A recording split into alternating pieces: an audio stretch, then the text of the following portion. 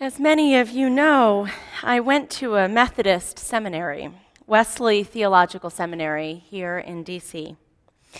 It was a wonderful experience for me, with a pretty impressive level of socioeconomic, racial, age, and theological diversity, an extremely dedicated faculty, and students who were serious about committing their lives to the service of others. Of course, there were challenges, too, there, as I negotiated what it was like to be a non-Christian in a majority Christian environment, and more generally, as I grew into religious leadership and explored what that meant for me. But in general, it was the right place for me, the right place to learn and change and come into my own as a religious leader. And then they started praying. There is a lot of praying at a Methodist seminary, it turns out. At the beginning of classes, in small groups, among friends, before meals. When I first started, I was taken aback by all the praying, and I will admit that I found the language difficult.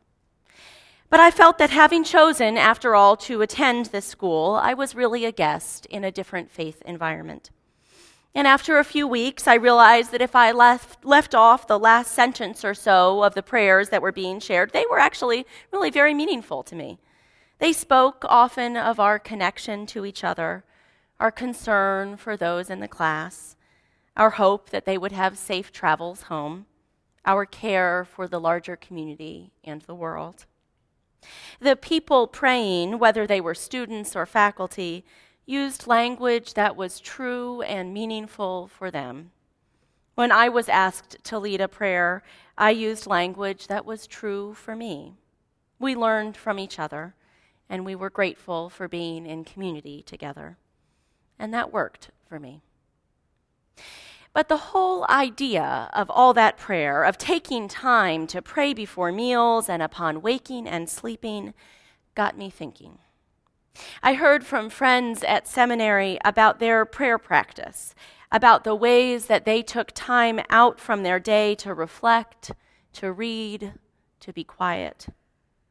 Many of them used no words at all in their prayers. They just sat in silence and tried to listen. And in fact, I took a whole class on that kind of prayer.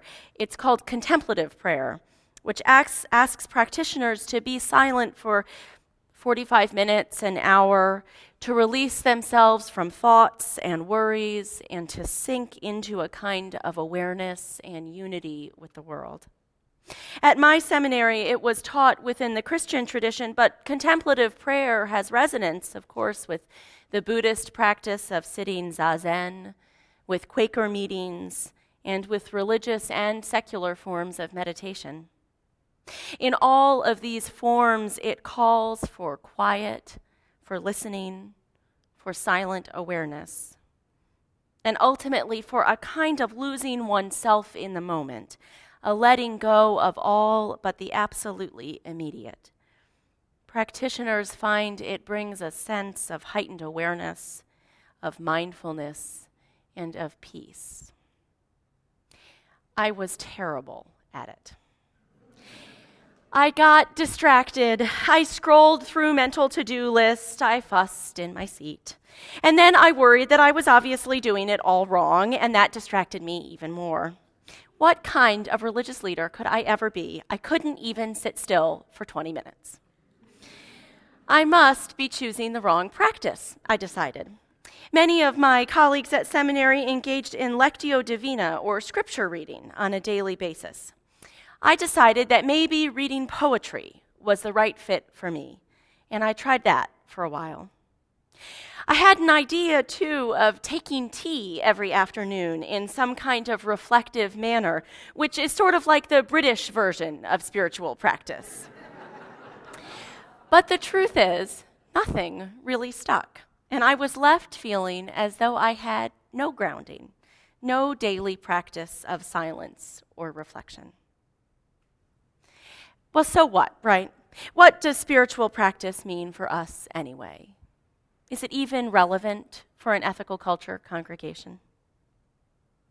Joan Johnson Lewis, the leader of the Northern Virginia Ethical Society, our sister community in Vienna, Virginia, gave a platform address here in August where she talked about what prayer might mean for ethical culturists.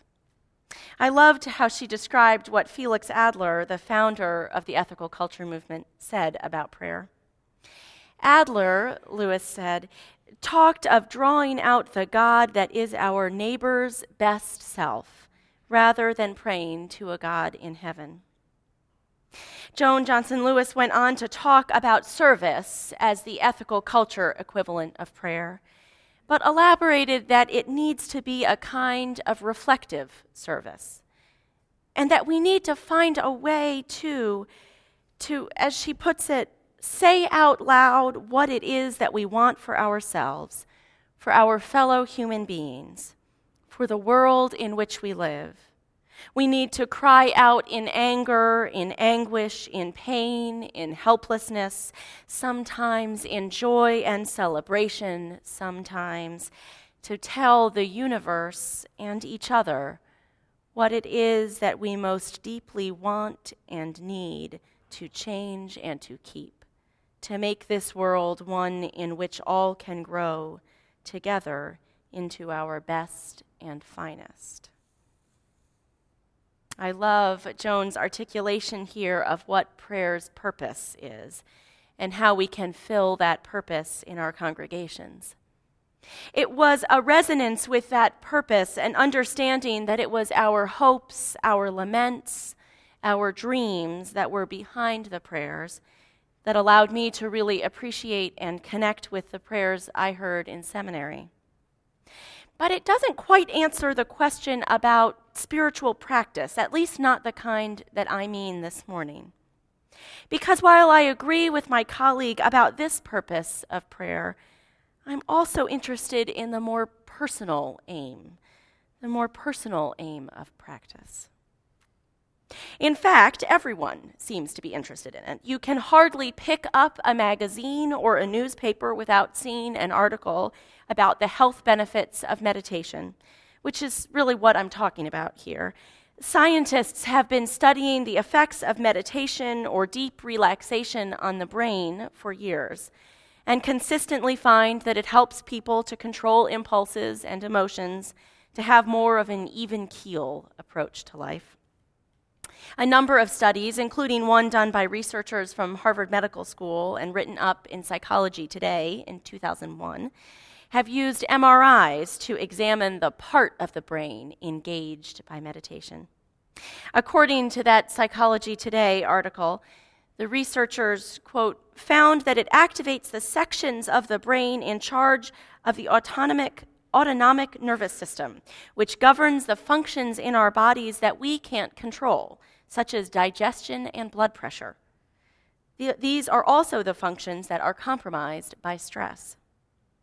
Another study, headed by Richard Davidson of the University of Wisconsin in 2007, found that meditation, quote, increased activity in the brain regions used for paying attention and making decisions, according to the University of Wisconsin-Madison News. So my friends in seminary who seemed calm and who paid attention well in class, well, they may have been benefiting from all that contemplative prayer they did, the Christian practice most closely associated with meditation. But of course, they weren't really engaging in that practice just to increase their brain's activity in the paying attention region. They were engaging in a practice that they found to be personally fulfilling because it connected them to the deepest roots of their religious belief, to their faith. And so what I'm interested in today is how we can find practices that connect us to our faith, to our beliefs. I was here with many of you on Inauguration Day, and I heard the whoop that came when President Obama mentioned non-believers in his speech.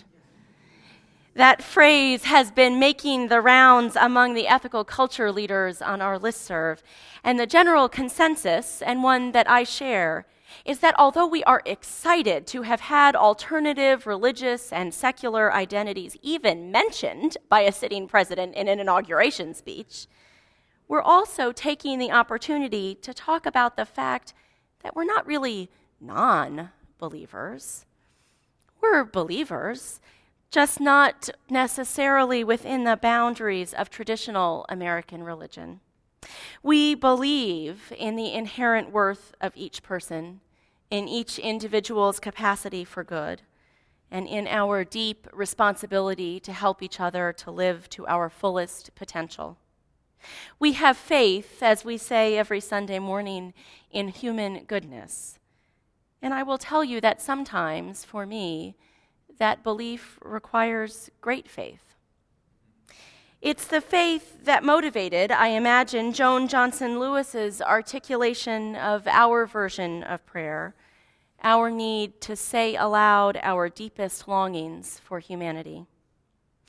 But hand in hand with that kind of affirmation, what in a more traditional religious movement might be called corporate prayer, something done corporately as a body, I see a need for us to individually reflect, to find ways to honor our intentions and our hopes and our faith on a personal level.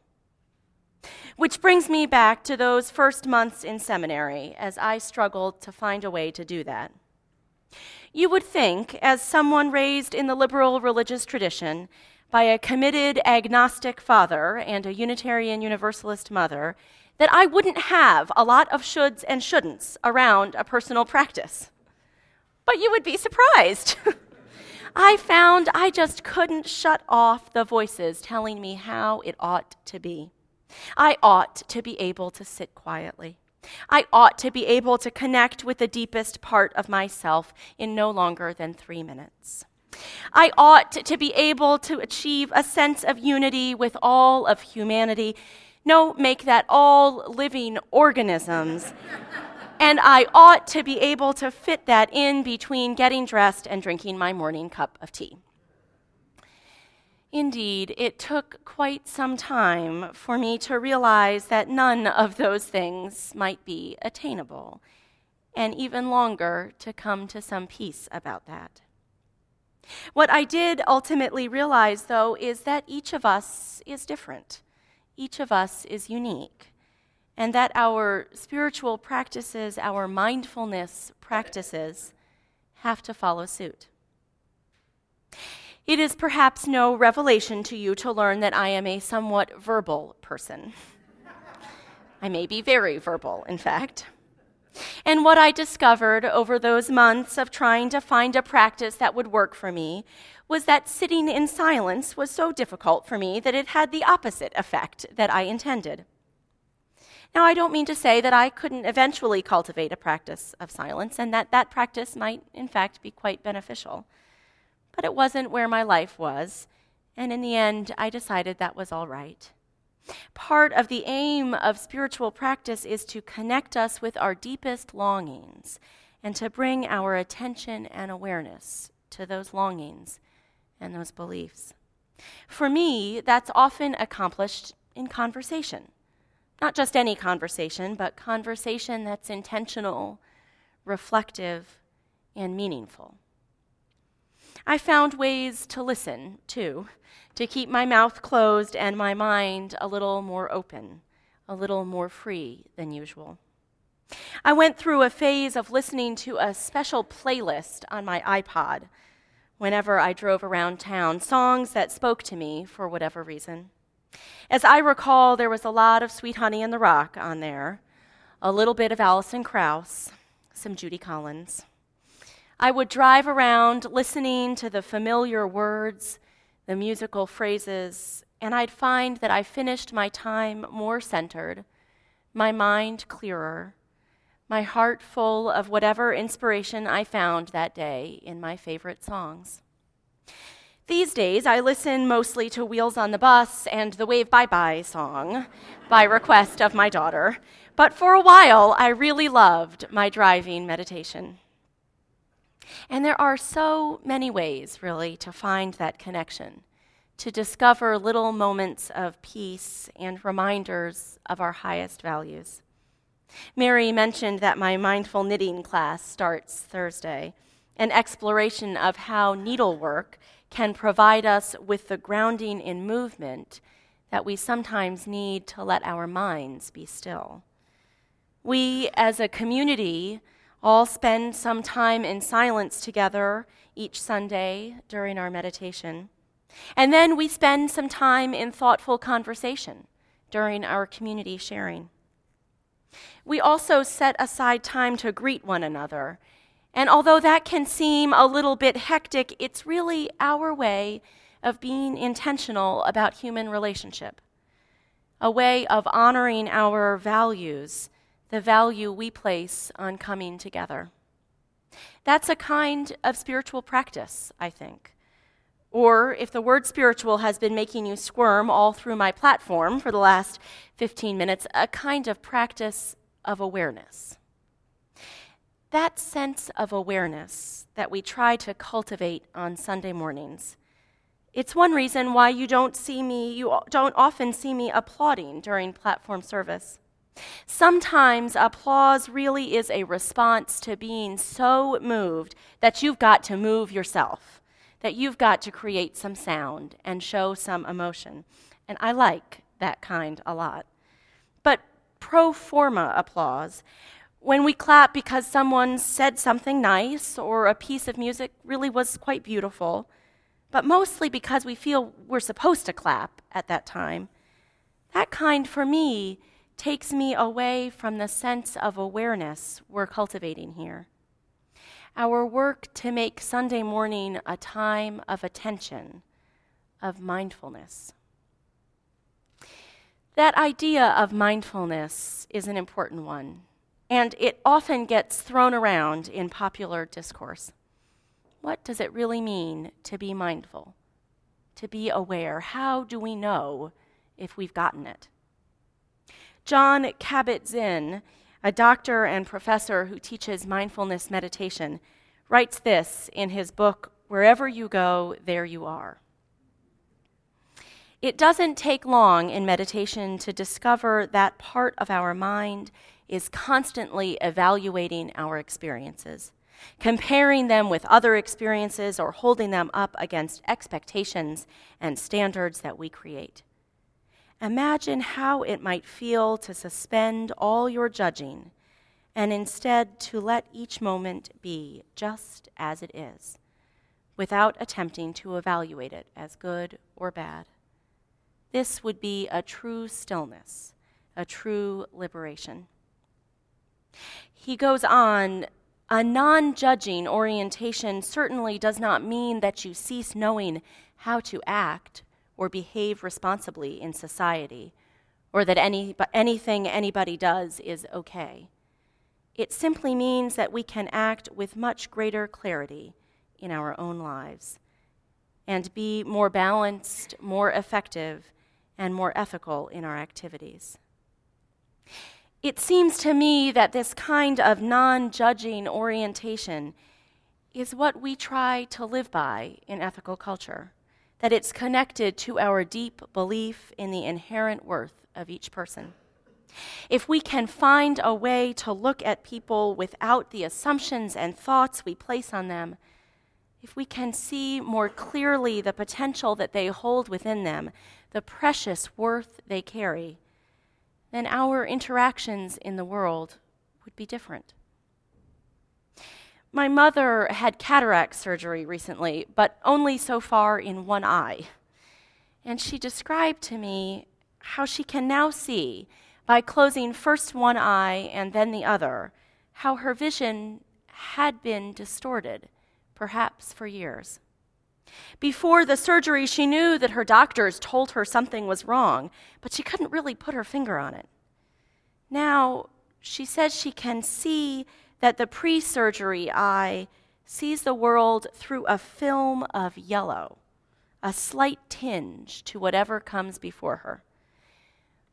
Like cataract surgery, mindfulness and awareness can lift the distorted lens through which we view the world and bring our attention to what is really there.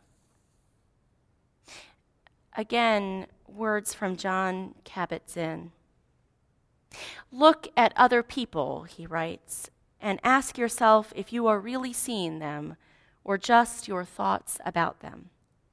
Sometimes our thoughts act like dream glasses. Without knowing it, we are coloring everything, putting our spin on it all. But if we take off the glasses, maybe, just maybe, we might see a little more accurately what is actually there. And that's it in the end.